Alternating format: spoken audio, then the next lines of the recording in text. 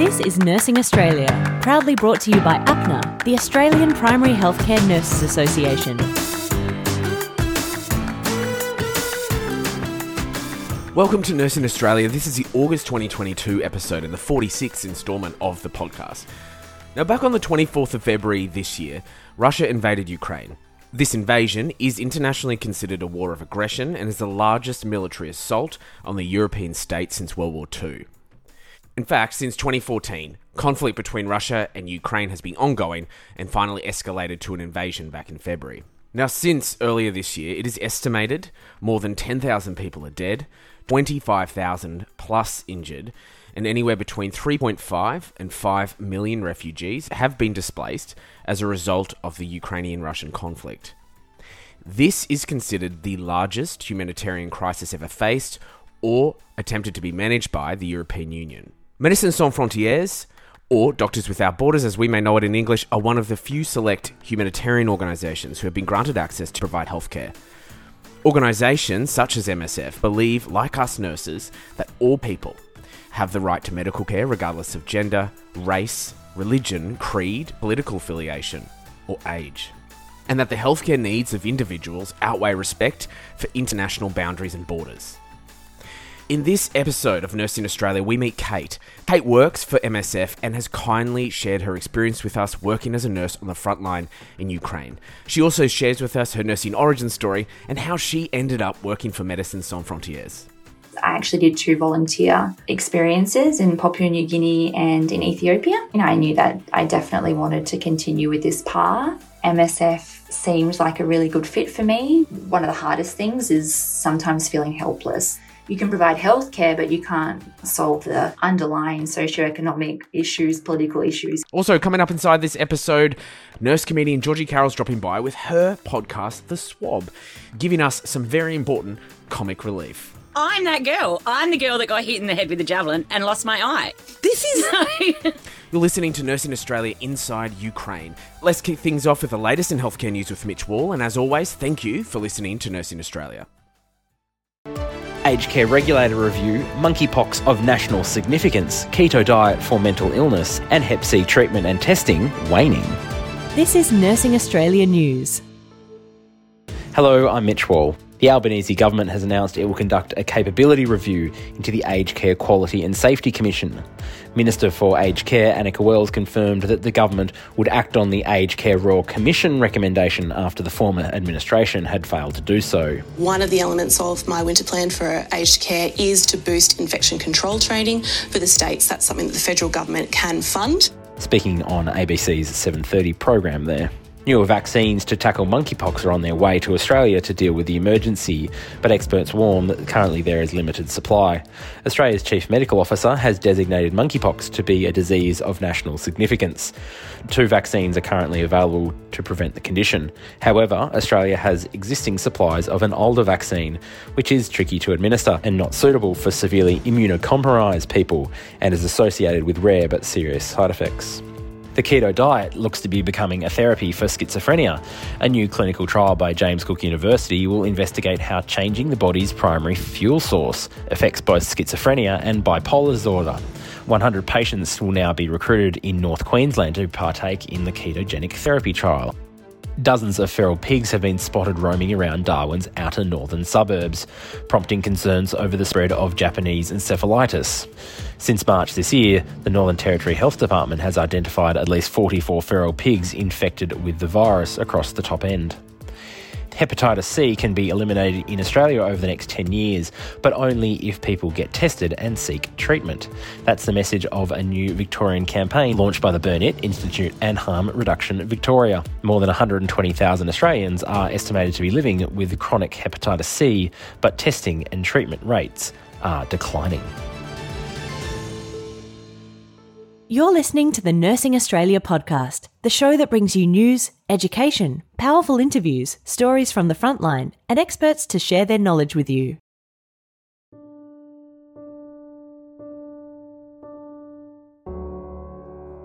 My name is Kate. I'm a registered nurse and midwife, and I work for MSF, so Médecins Sans Frontières, also known as Doctors Without Borders. and I'm currently working with MSF in Ukraine. I actually grew up in remote Australia, a place called Sasia, which is at the very tip of Cape York in far north Queensland. I went to primary school up there, and then I did my high school and university in Cairns. So it was a really nice kind of different upbringing, living in an Indigenous community. I always wanted to be a nurse since I can remember, and I specifically wanted to be a paediatric nurse. So when I finished school, I studied that straight away. And then once I finished my study, just as I planned, I immediately went into paediatric nursing. I worked as a paediatric nurse for 5 years. I did a master's in child and adolescent health. I worked in both tertiary and rural settings as a paediatric nurse. And then I decided to try something new. So I actually applied for both a transition to intensive care nursing program and midwifery at the same time. I got into both programs, so I had to make a decision, and I chose midwifery. And I never looked back. I felt like I really found my passion, my calling, even more so than nursing. And now I have the best job in the world.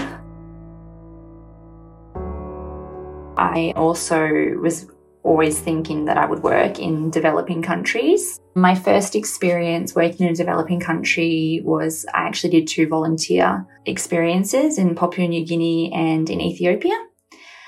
After I did the volunteering, I knew that I definitely wanted to continue with this path. MSF seemed like a really good fit for me, the work that they were doing in so many different places, and I felt quite aligned with their principles. So I applied to work for them in late 2019, and March 2020 was my first mission, and I've been with them ever since.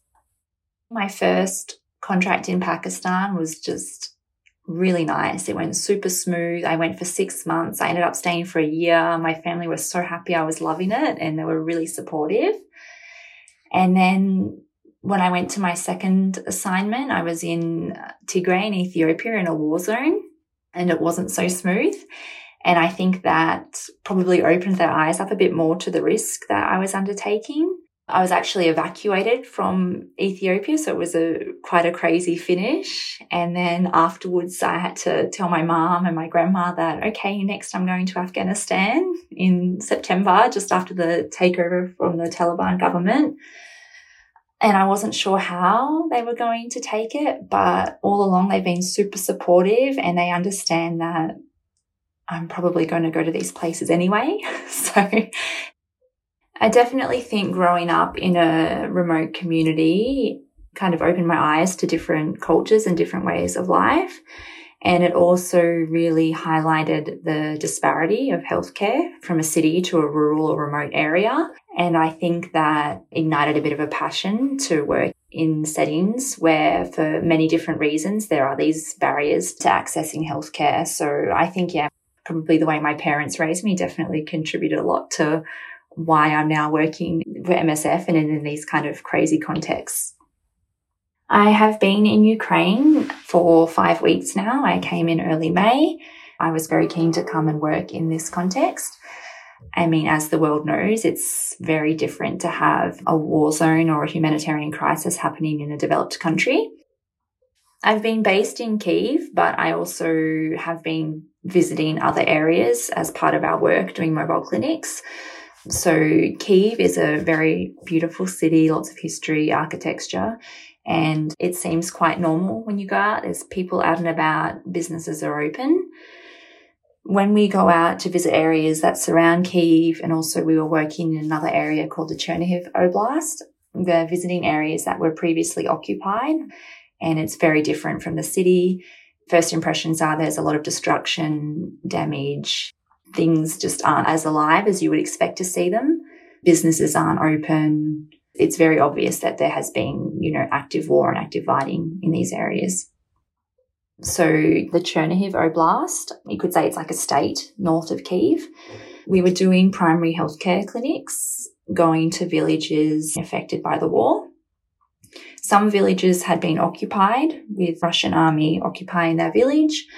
Others had not been occupied, but they were still affected by war because during the occupation, no supplies could get to their village, like medications, food, hygiene items. So every village had been affected in some way.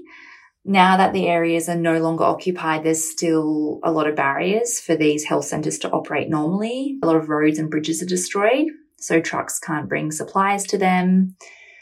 The cost of medication has increased, and there's also a fuel crisis. So to transport anything is now very difficult, especially in these areas that are a little bit rural and remote. The majority of villages is an elderly population, and so many people with chronic diseases. So for them to be cut off from their medication access for a long time really affected their primary health care. So the most common presentations are people with hypertension, diabetes, thyroid disease, musculoskeletal disorders. And these are people who haven't been able to take their medication for a number of months. It doesn't seem like a big deal, but of course, if you have hypertension and you don't take your medication for a few months and you're left with high blood pressure for a long time, it increases your risk of stroke. So it is super important work still. Another huge part of our work is mental health support, which we're doing in our mobile clinics. Many people are experiencing sleep problems, anxiety. There's a real underlying fear that the war is going to come back to their village, to where they live. And so we're seeing a lot of trauma responses related to this. In every context that MSF works, majority of the people working for MSF are locally employed people. So we have a team of psychologists who are Ukrainian who are working with us. They're doing a variety of interventions. Sometimes they're doing group sessions with children, individual consults, as well as providing training for community leaders like teachers and the mayor of the village to try and empower them also to be leaders in psychological first aid for their communities. We also have a 24-hour hotline for mental health support, which we have advertised around Ukraine. So there's a psychologist on call all the time who can provide over the phone support as well. We also do a lot of women's health. We do some contraception. We also offer safe abortion care for survivors of sexual violence. And another big part of our work is actually donating items. So a lot of these villages, we're donating hygiene items, donating medical equipment and medications to the primary healthcare centres so they can get up and running again. Very luckily, we have some fantastic translators working with us. It's super helpful and it's really, really lovely to work with the translators actually. Overall, the health system is coping super well. Hospitals are working well, staff are working. There have been some donations made of equipment and drugs, but basically, the health system in the cities is working as it was pre-war. It's these small villages where they just have a healthcare centre that needs some support, and predominantly in the area of primary healthcare. I felt scared in my other contracts with MSF in other environments.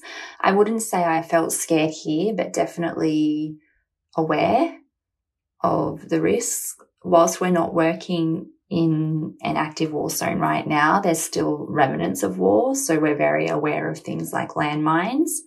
And this kind of security risk is a big thing that you have to think about all day when you're working. Working in these contexts was very life-changing. Changes the way you view the world, the way you live your life.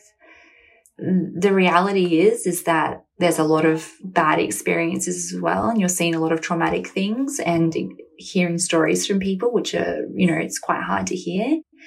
But there's just so many amazing moments as well.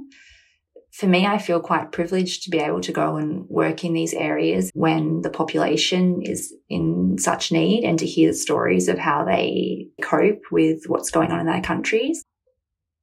I think definitely in any healthcare setting in a developed or developing country, you're exposed to things which can be super sad, traumatic for the person experiencing it, and then traumatic for the healthcare provider as well. There's always a few stories that will really stick in your head. But I think the best thing is that you're not alone. You're with national staff, you're with other expats. And I've found in all my experiences in MSF, there's very much an openness to talk about what's happening, talk about the reality of situations, talk about the bad moments, the good moments. And yeah, I think that's super important. I do believe that you have to have a certain degree of being able to compartmentalise something and carry on with your job, which is the same in any healthcare setting. I think probably one of the hardest things is sometimes feeling helpless. There's some situations where you know you can provide healthcare, but you can't, go back to this woman's home and give her money and food to feed all her kids. You can help her birth her baby safely, but then you can't solve the underlying socioeconomic issues, political issues in countries. And this is super hard, I think.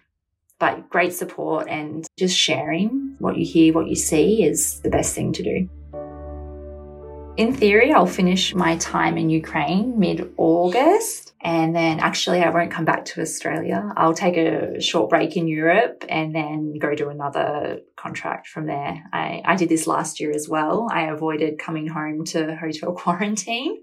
I'll probably do some short work in Nigeria and Afghanistan, doing some midwifery training for national staff as well later in the year.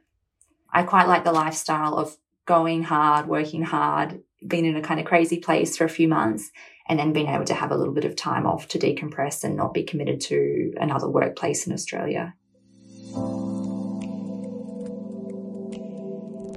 So me, I'm super positive. I love working for MSF and I recommend it to people regularly, but it is something that you have to consider quite deeply, and you need to be super flexible and adaptable. You don't always end up where you think you're going to end up. You don't always end up doing the role that you think you're going to do. But if someone is interested, I would say go for it.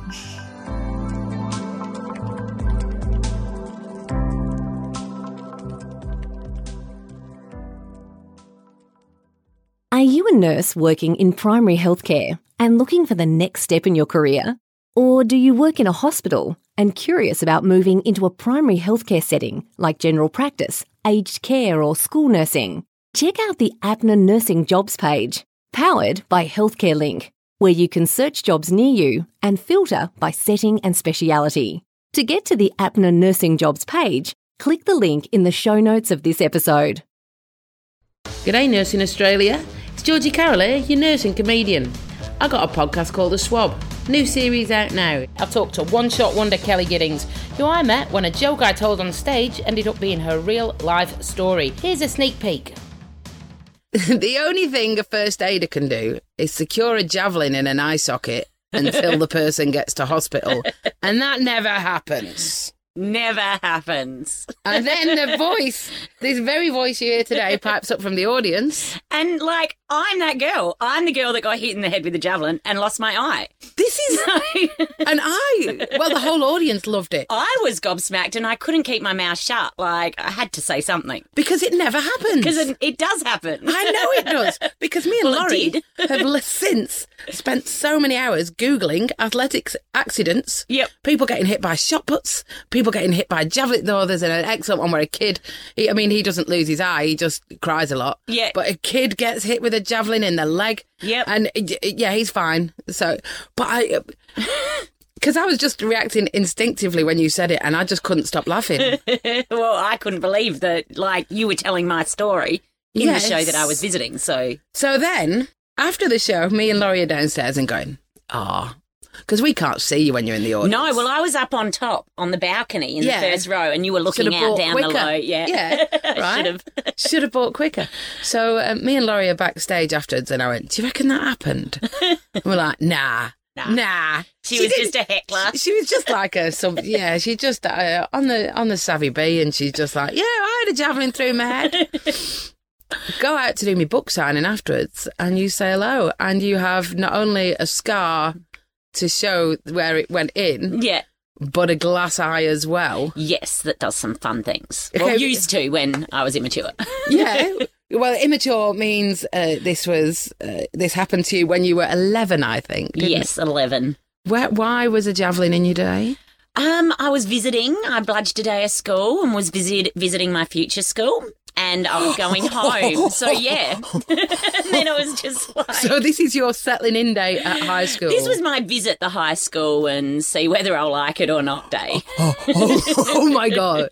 I still went. You still went? Still went. That's so good. Right. And so you're just wandering around, having a really nervous day anyway because...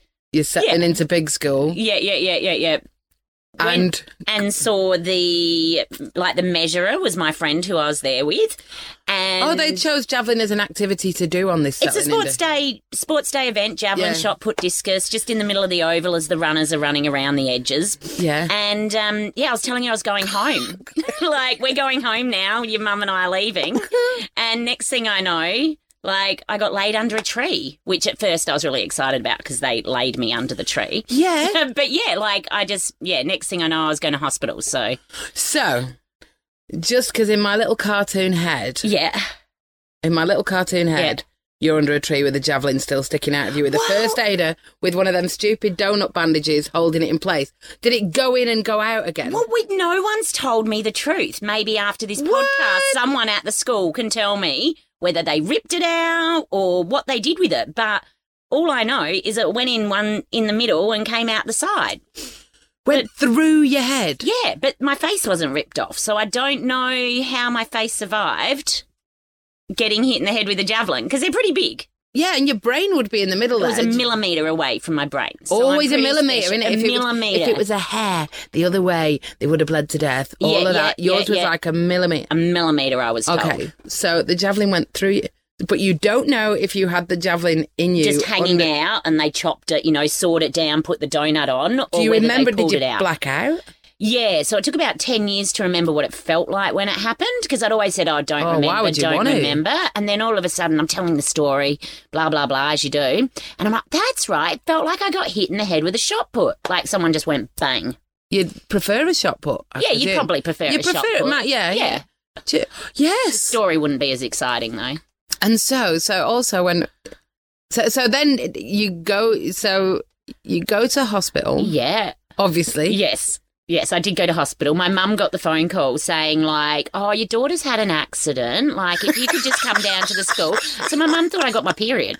And she gets to the school, no, she's gone off in an ambulance. So, I went off in an ambulance and spent a couple of weeks in hospital. And, my story... Oh, she's clearly not a nurse, your mum, or else she'd be like, just get her back to school. Just get her back to school. Just let her get on with it.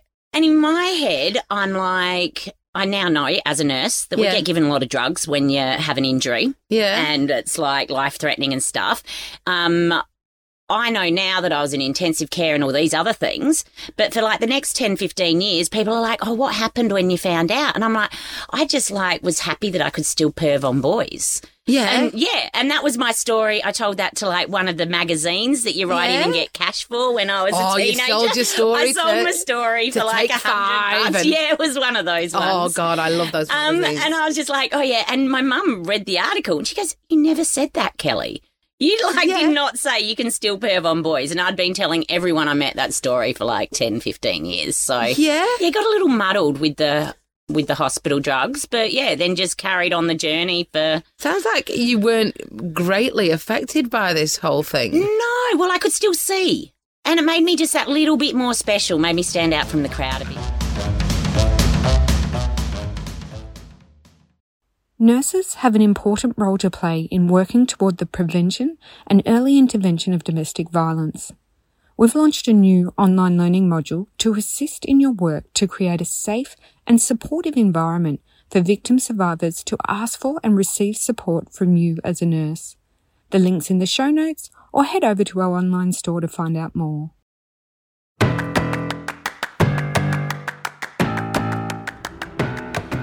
Coming up next time, in a couple of weeks on Nursing Australia, move over Judge Judy. There's a nurse turned lawyer in the house. Nikki Eastwood to chat all things nursing and the law. Time to myth bust, time to debunk those rumours, time to upskill your practice and get some insights into what it's like from a legal aspect of nursing in Australia. Remember, if you are listening to the Nursing Australia podcast right now on Apple or Google Podcasts, please don't forget to tap the subscribe button. And on Spotify, click to follow and give us a positive rating. We'd really appreciate the more followers, the more nurses and healthcare professionals out there who can access the latest happenings in Australian primary healthcare. Once again, thank you for joining us. I'm Matthew St. Ledger. I'll catch you next time.